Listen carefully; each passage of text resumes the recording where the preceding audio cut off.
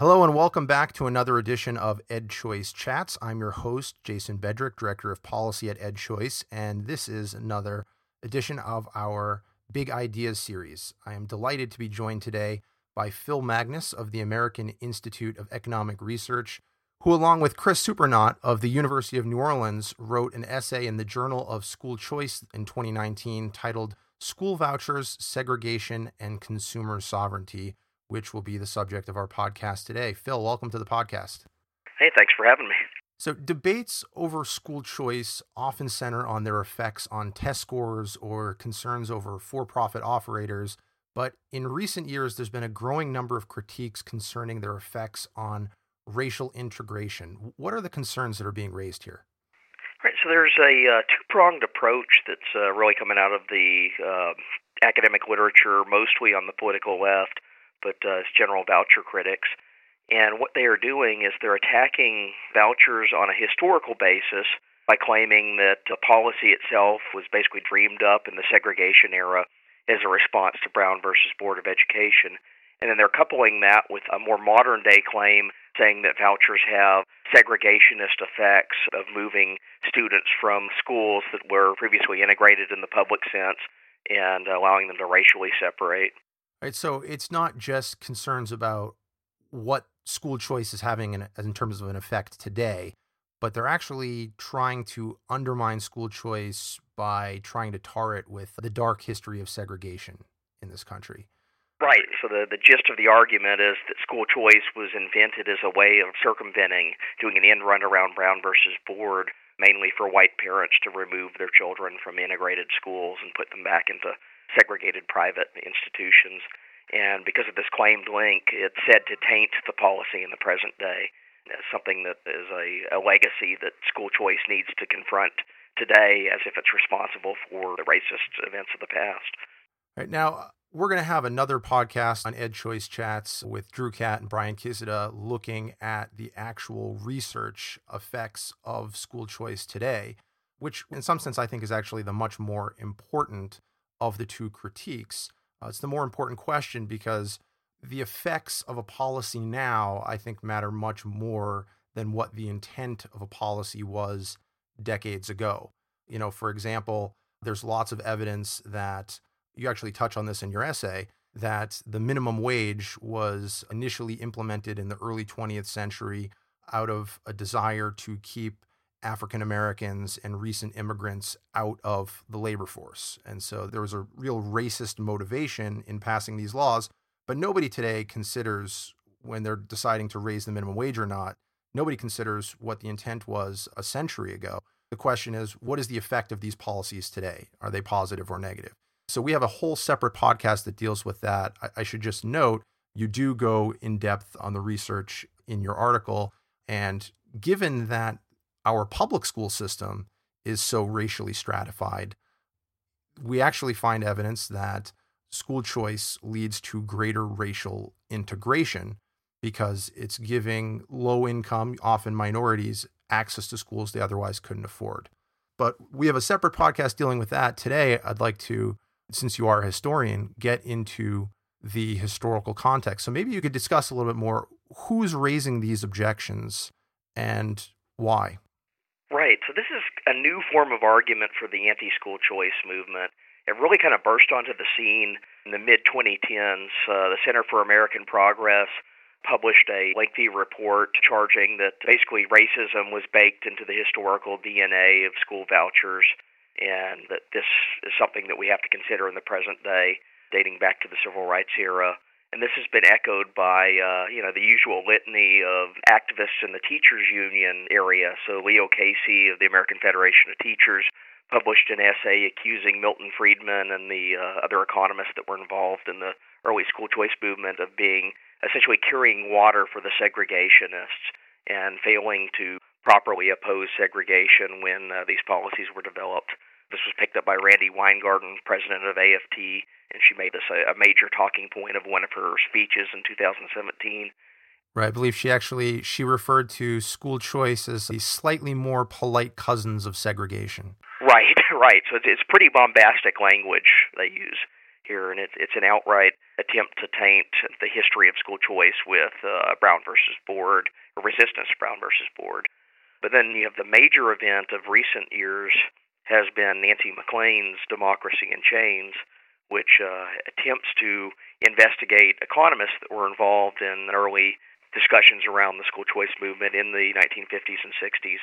And she, again, tries to blame them for a segregationist connection and says that filters through all the way to the present day.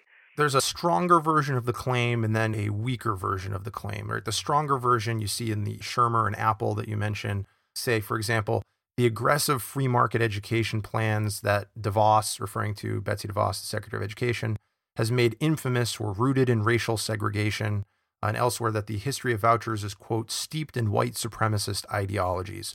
So that's the strong version of the claim. The weaker version of the claim, which is still quite strong, is that free market economists like Milton Friedman, who popularized school choice in the 20th century, and also others who, at least outside of the world of economics, are lesser known, although, James Buchanan did win a Nobel Prize. But Buchanan and Warren Nutter and others in the public choice economics school were at least indifferent to racial segregation. So let's take the stronger claim first. Is the charge true? What is the origin of school choice policies in the United States? Is it white supremacy and segregation, or is it something else, perhaps something earlier? Well, if you go into the deep history of it, it predates any of that by over a century.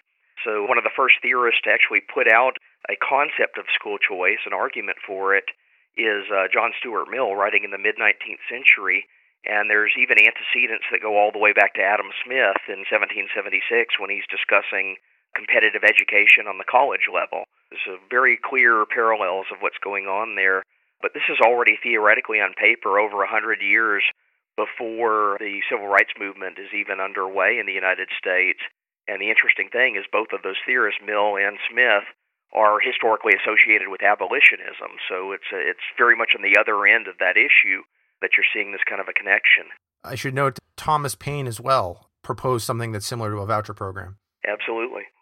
So you have an intellectual history that goes back centuries, and then you have practical antecedents to it in the late 19th century in New England, especially Vermont and Maine, began almost accidentally developed into a precursor to the school choice system as a way of handling rural populations in a very sparsely populated part of the country and providing education. So they set up institutions that did allow students to move between different offerings in the public school system, and the direct descendants of that are here today. So that's the deep history of it. What does happen around the mid-20th century is several movements converge about the same point in time, and that is The Economist under Milton Friedman. He writes the seminal article in 1955 that just outlines a modern theory of school choice and what the economic functions would be behind it. But simultaneous to this, there's also a mostly religious-led movement, and it tends to come from Catholics in particular in the northern states. A lot of the Midwest has a heavy Catholic population, but they are starting to push back against early 20th century xenophobic regulations that had been put in place to restrict religious schools as competitors to the public school system. So this is an emergent movement around 1950 to 55 onward. You start seeing religious-affiliated arguments for school choice, and of course Protestants pick up on that as well. They start seeing this as an opportunity to bolster and strengthen alternative offerings to public education. And then on top of that, what you have is the civil rights movement breaking out basically around Brown versus Board, which of course famously orders desegregation in 1954. And there are some elements in the southern states, they talk about privatizing their school systems as a way to get around federal intrusion, what they were arguing against with Brown versus Board. So there is a strategic element in the South figuring out ways to circumvent desegregation as ordered by the federal courts. But this gets into a really messy area of policy that's not quite school choice in the way that the modern historians are claiming. Rather, it's a mixture of both public and private funding schemes that are primarily designed for racial exclusion rather than educational choice.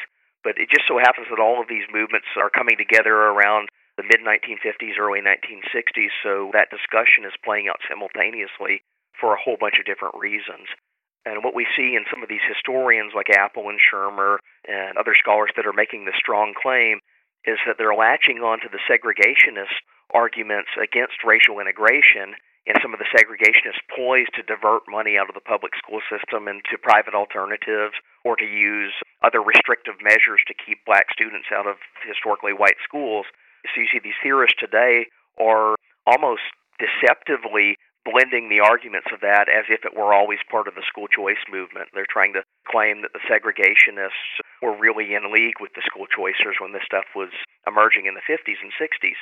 But if you go back to these articles like Milton Friedman's 1955 piece, he has this extended almost essay within an essay in the form of a footnote where he discusses the implications of vouchers for racial segregation and integration.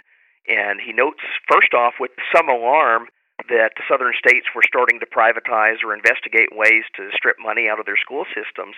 And he says, basically, make no mistake, if the choice is between segregation and integration, but no vouchers, he would choose integration 100 times out of 100, basically. He's saying that there's no doubt that that would be a preferable institutional arrangement than an overtly segregationist one.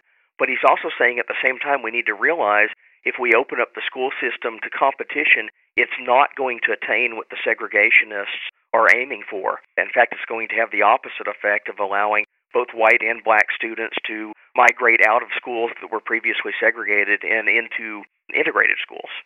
So you get a misrepresentation of the nuances of Friedman's article for an explicit purpose of trying to draw him closer into the segregationist camp, at least in that more aggressive version of this argument that's being put forth. Right. I was surprised when I read the essay accusing Friedman of being indifferent to segregation when he, as you note, very clearly points out that he is very much in favor of integration. Also, in his revised version that he published in 1962 in Capitalism and Freedom, in that same footnote, he says, in addition, of course, we should all of us, insofar as we possibly can, try by behavior and speech to foster the growth of attitudes and opinions that would lead mixed schools to become the rule and segregated schools the rare exception. So even though Friedman preferred, as he noted, forced integration over forced segregation, he wanted freedom. But at the same time that he wanted freedom, he wanted people to use that freedom in order to foster racial integration. And I think is borne out by the evidence that that's actually what happens when you do have the ability to choose a school. You do foster greater racial integration, whereas geographic assignment has led to greater racial stratification. One interesting thing you point out is that there were integrationists and segregationists on both sides of the school choice debate. Could you talk a little bit more about that? Yeah, so the historical episode that's gotten the most attention is the one that took place in Virginia.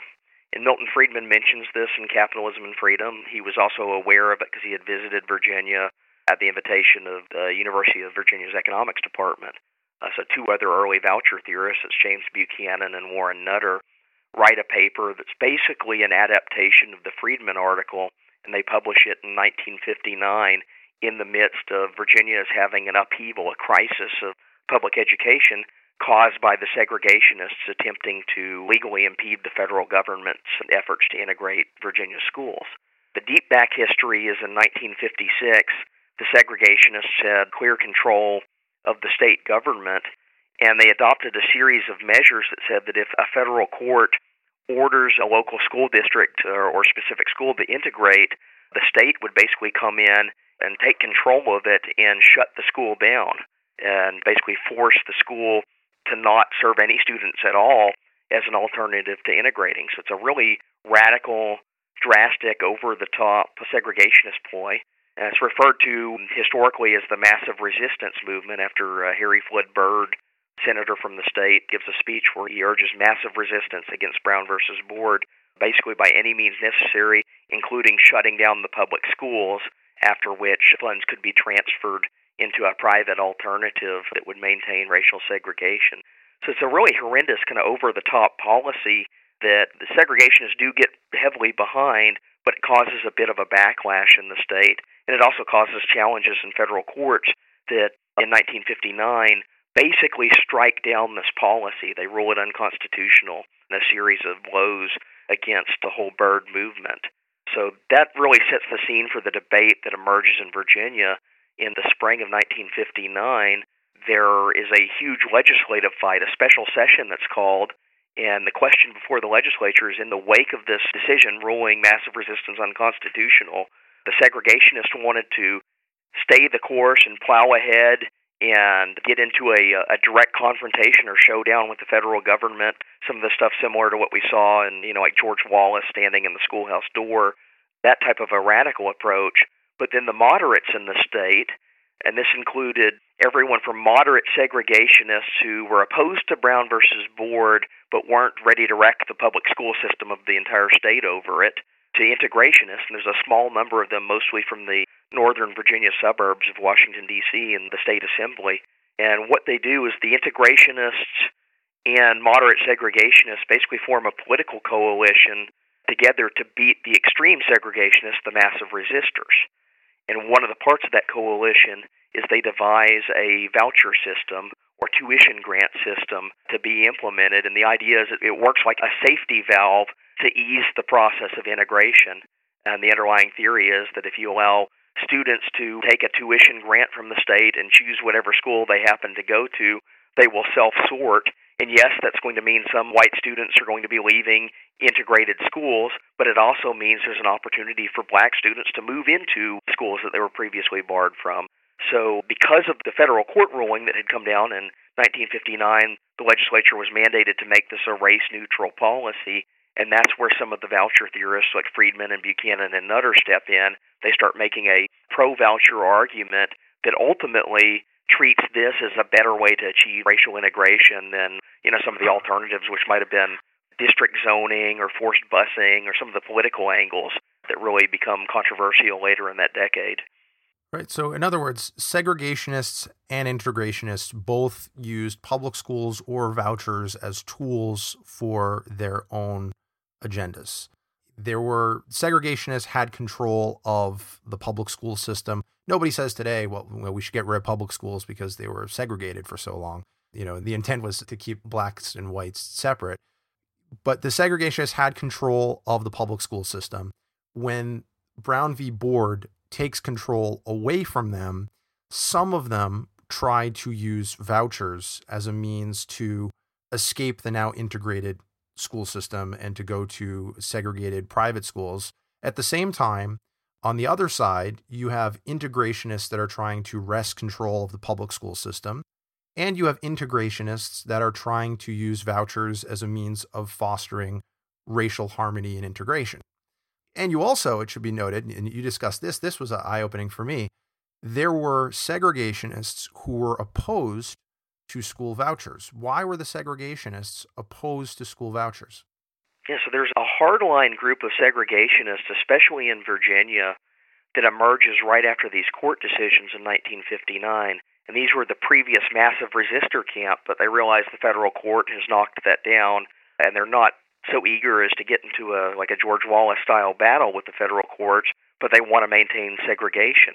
And they start to realize that vouchers, if implemented along the trajectory that the more moderate coalition was seeking, could pose an existential threat to the maintenance of segregation. So the main theorist behind this is an attorney out of Charlottesville, Virginia, by the name of John S. Battle, Jr.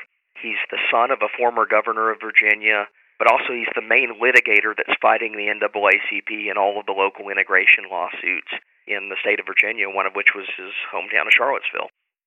And what Battle does in the immediate aftermath of this 1959 court decision, he says we need to come up with a new strategy to maintain segregation in the public schools.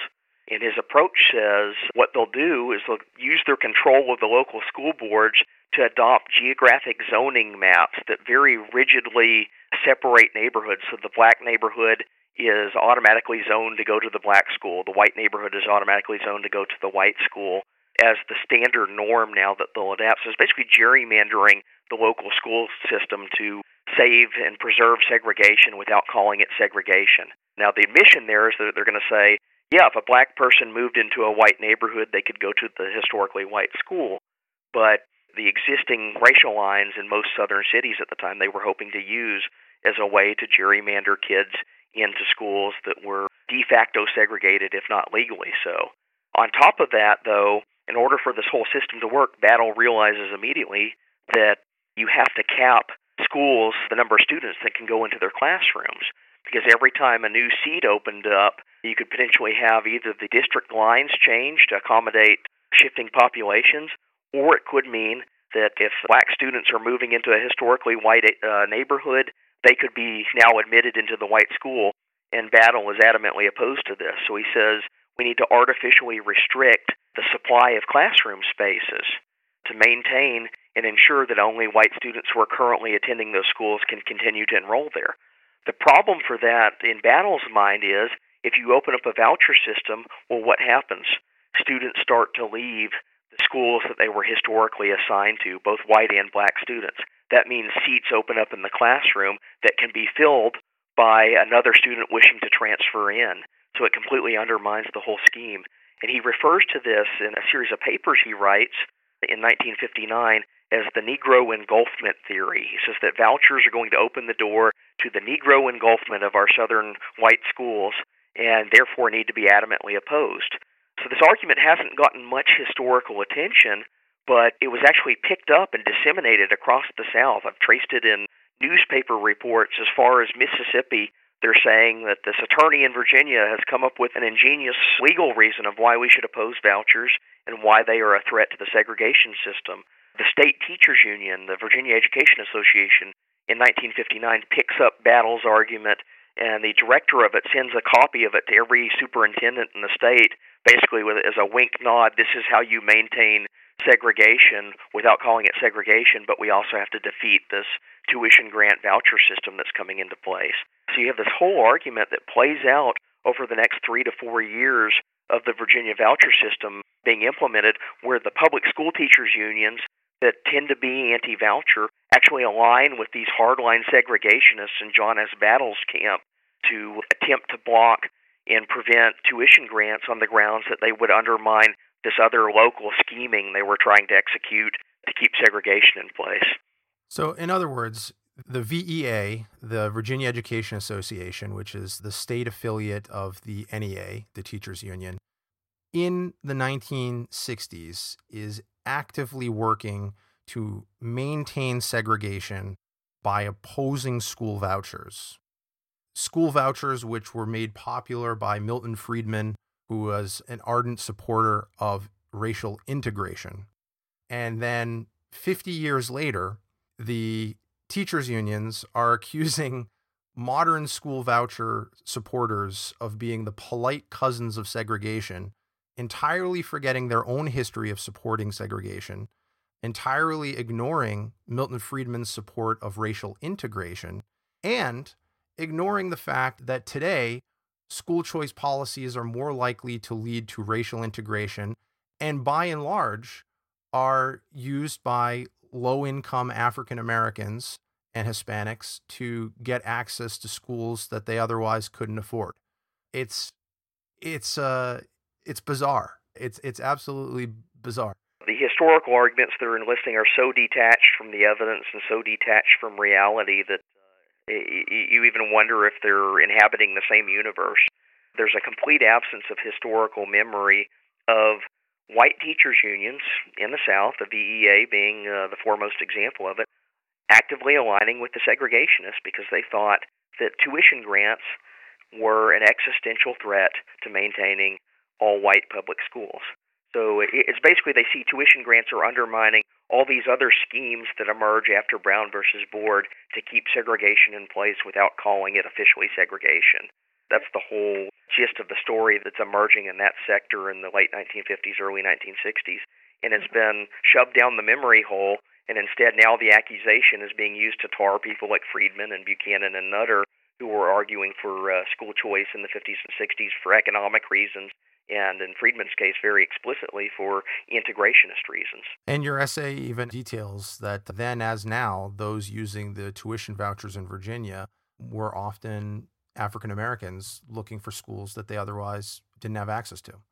Right, right. So there's a keen interest that exists in the early 1960s after the moderates are able to outmaneuver the massive resistors, and they get this tuition grant program through. But again, because of the federal courts, to make it compliant, they had to meet race neutrality as a condition of the voucher.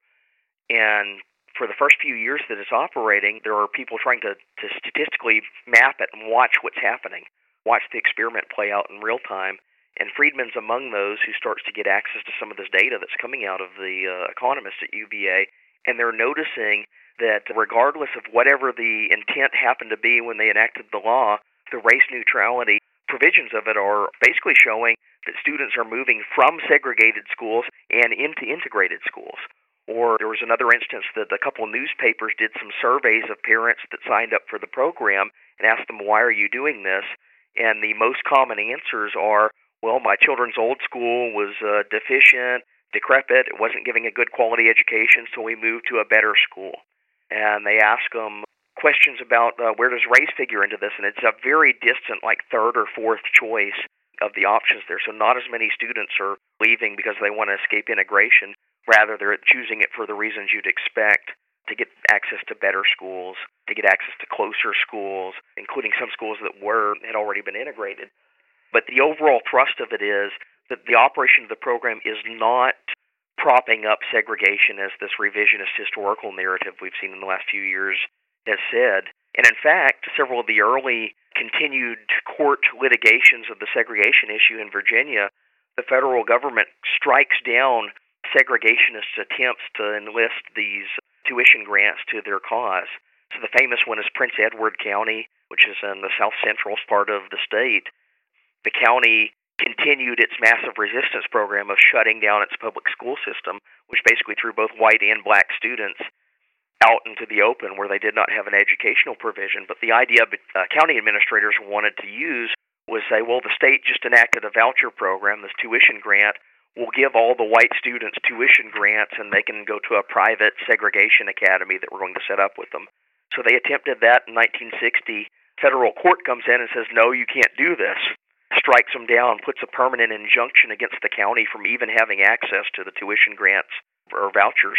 Basically says that they cite the statute from 1959 to argue against Prince Edward County. They say the statute required freedom of choice between schools, and they said you in Prince Edward County, by shutting down your public school system, have removed that choice from the picture. Therefore, you are ineligible to have any access to this voucher system at all. So it just cuts it off at the knees immediately as the segregationists do attempt to work their way into the tuition grant system. And we see decisions after decision like that playing out for the next couple of years that the program exists. It's restricted every time someone tries to appropriate it or direct it in the segregationist direction. So not even in its application is it playing out the way that these revisionist historians have attempted to assert in recent times. Yeah, I mean, once you look at these documents, you look at what Friedman actually said, you look at what the head of the VEA in Virginia actually supported and what he opposed, you look at how the program was being used, it's hard to see these critiques today as being offered in good faith. Right, right. It's tendentiously argued, politically motivated accounts of history that are trying to weaponize it against vouchers in the present day. Nothing more than that. Now, Phil, since your essay was published, you've done some additional research and found some other interesting tidbits. Do you want to share those with our listeners now? Yeah, so I've started to look at other ways that school integration and segregation played out around the same time that this voucher debate is occurring in the 1960s. And one of them is looking to other counties that didn't go down the voucher route, that weren't part of this program. So famously, Arlington County, Virginia, is one of the first districts to integrate on paper. And they do this right after Brown versus Board by putting in a formal integration measure to open up certain schools. So they set them on the track to that. So they've gotten a lot of accolades historically for supposedly doing it the right way. But if you dig into Arlington County's actual records of what happened next, you find out they integrated on paper and said, well, we'll start accepting black students at historically white public schools. But when students started to apply for those schools, black students started to register for those schools, they would come in and they'd start rejecting all the applications. And they say the African American student's test scores isn't up to par, therefore rejected. Or they'll come up with other specious reasons like that. They'd claim that African American students were psychologically evaluated but were deemed unfit to move into the white school. So even though they're on paper as having integrated for the next several years, it's a recurring pattern of throwing up all these roadblocks for anyone that's actually trying to take advantage of the new integration policy. So here's a case that's put forth as the supposed government-led correct way to do things, but in actuality, you are getting instances where like 27 out of 30 African-American applicants to transfer into the white school are being rejected on specious grounds. So I've looked into some of the documentary evidence behind that, including some court cases that came out of Arlington, and what we find is over the next decade and a half, it's a succession of these roadblocks that the federal court has to keep coming in over and over and over again and overruling both the superintendent and the chairman of the school board, and telling them that they're not allowed to block African American students on these wholly specious discretionary roadblocks that they put up in place to prevent their transfer. So again, we see what supposedly the textbook case of the public school system doing things right is actually doing things horribly. They even set the stage in the early 1960s. There was overcrowding at a historically African American school in Arlington. So the policy proposal to fix it was to build more schools in that neighborhood to expand with the expanding population. But the school board director got really crafty and decided that instead of building a new school that serviced the border between a historically black and historically white neighborhood and therefore would be integrated just by its natural opening, what they did is they consolidated all the black neighborhoods into this one gigantic elementary school that they expanded out. So historically, all the white neighborhoods had about 200 students apiece per elementary school, and then they had this one massive school in the black neighborhood that served about 1,200 to 1,500 students that had all been forced in there through these backhanded tricks. And what this does is a decade later, it sets the stage for the busing crisis in the early 1970s when the federal courts finally strike down the district and say, hey, we've had enough. You've been pulling these tricks for the last decade. You aren't really integrating even though you said you have on paper. You need to fix this. So the busing crisis in the early 1970s is a direct fallout from public school bureaucrats that were generally anti-school choice in the early 1960s, nominally integrating on paper, but then maintaining segregation through trickery and other regulatory measures behind the scenes. So that's been kind of the interesting point of comparison of what could have been with the voucher system versus what actually existed when you go the public school route. And it really confirms Milton Friedman's argument. He says that politics tends to be corrupted by these types of interests. Politics attracts people that are trying to use the system for other goals beyond providing education, and one of those happened to be backdoor segregation. So we actually have a historical vindication of something that he was predicted in the early 1960s actually did play out in Arlington County. Well, we can only imagine what racial integration would look like today had we actually fully implemented a school choice system. Thank you for coming on the podcast. My guest today has been Phil Magness of the American Institute of Economic Research. His essay, School Voucher, Segregation and Consumer Sovereignty, can be found in the Journal of School Choice from 2019. Thank you, Phil, for coming on. Yeah, thanks for having me. This has been another edition of EdChoice Chats. If you have any ideas for authors you'd like us to interview for the Big Ideas series, please send them to media@edchoice.org, and be sure to subscribe to our podcast wherever you get your podcasts. Follow us on social media @EdChoice, and don't forget to sign up for our emails on our website, edchoice.org. Thank you. We'll catch you next time.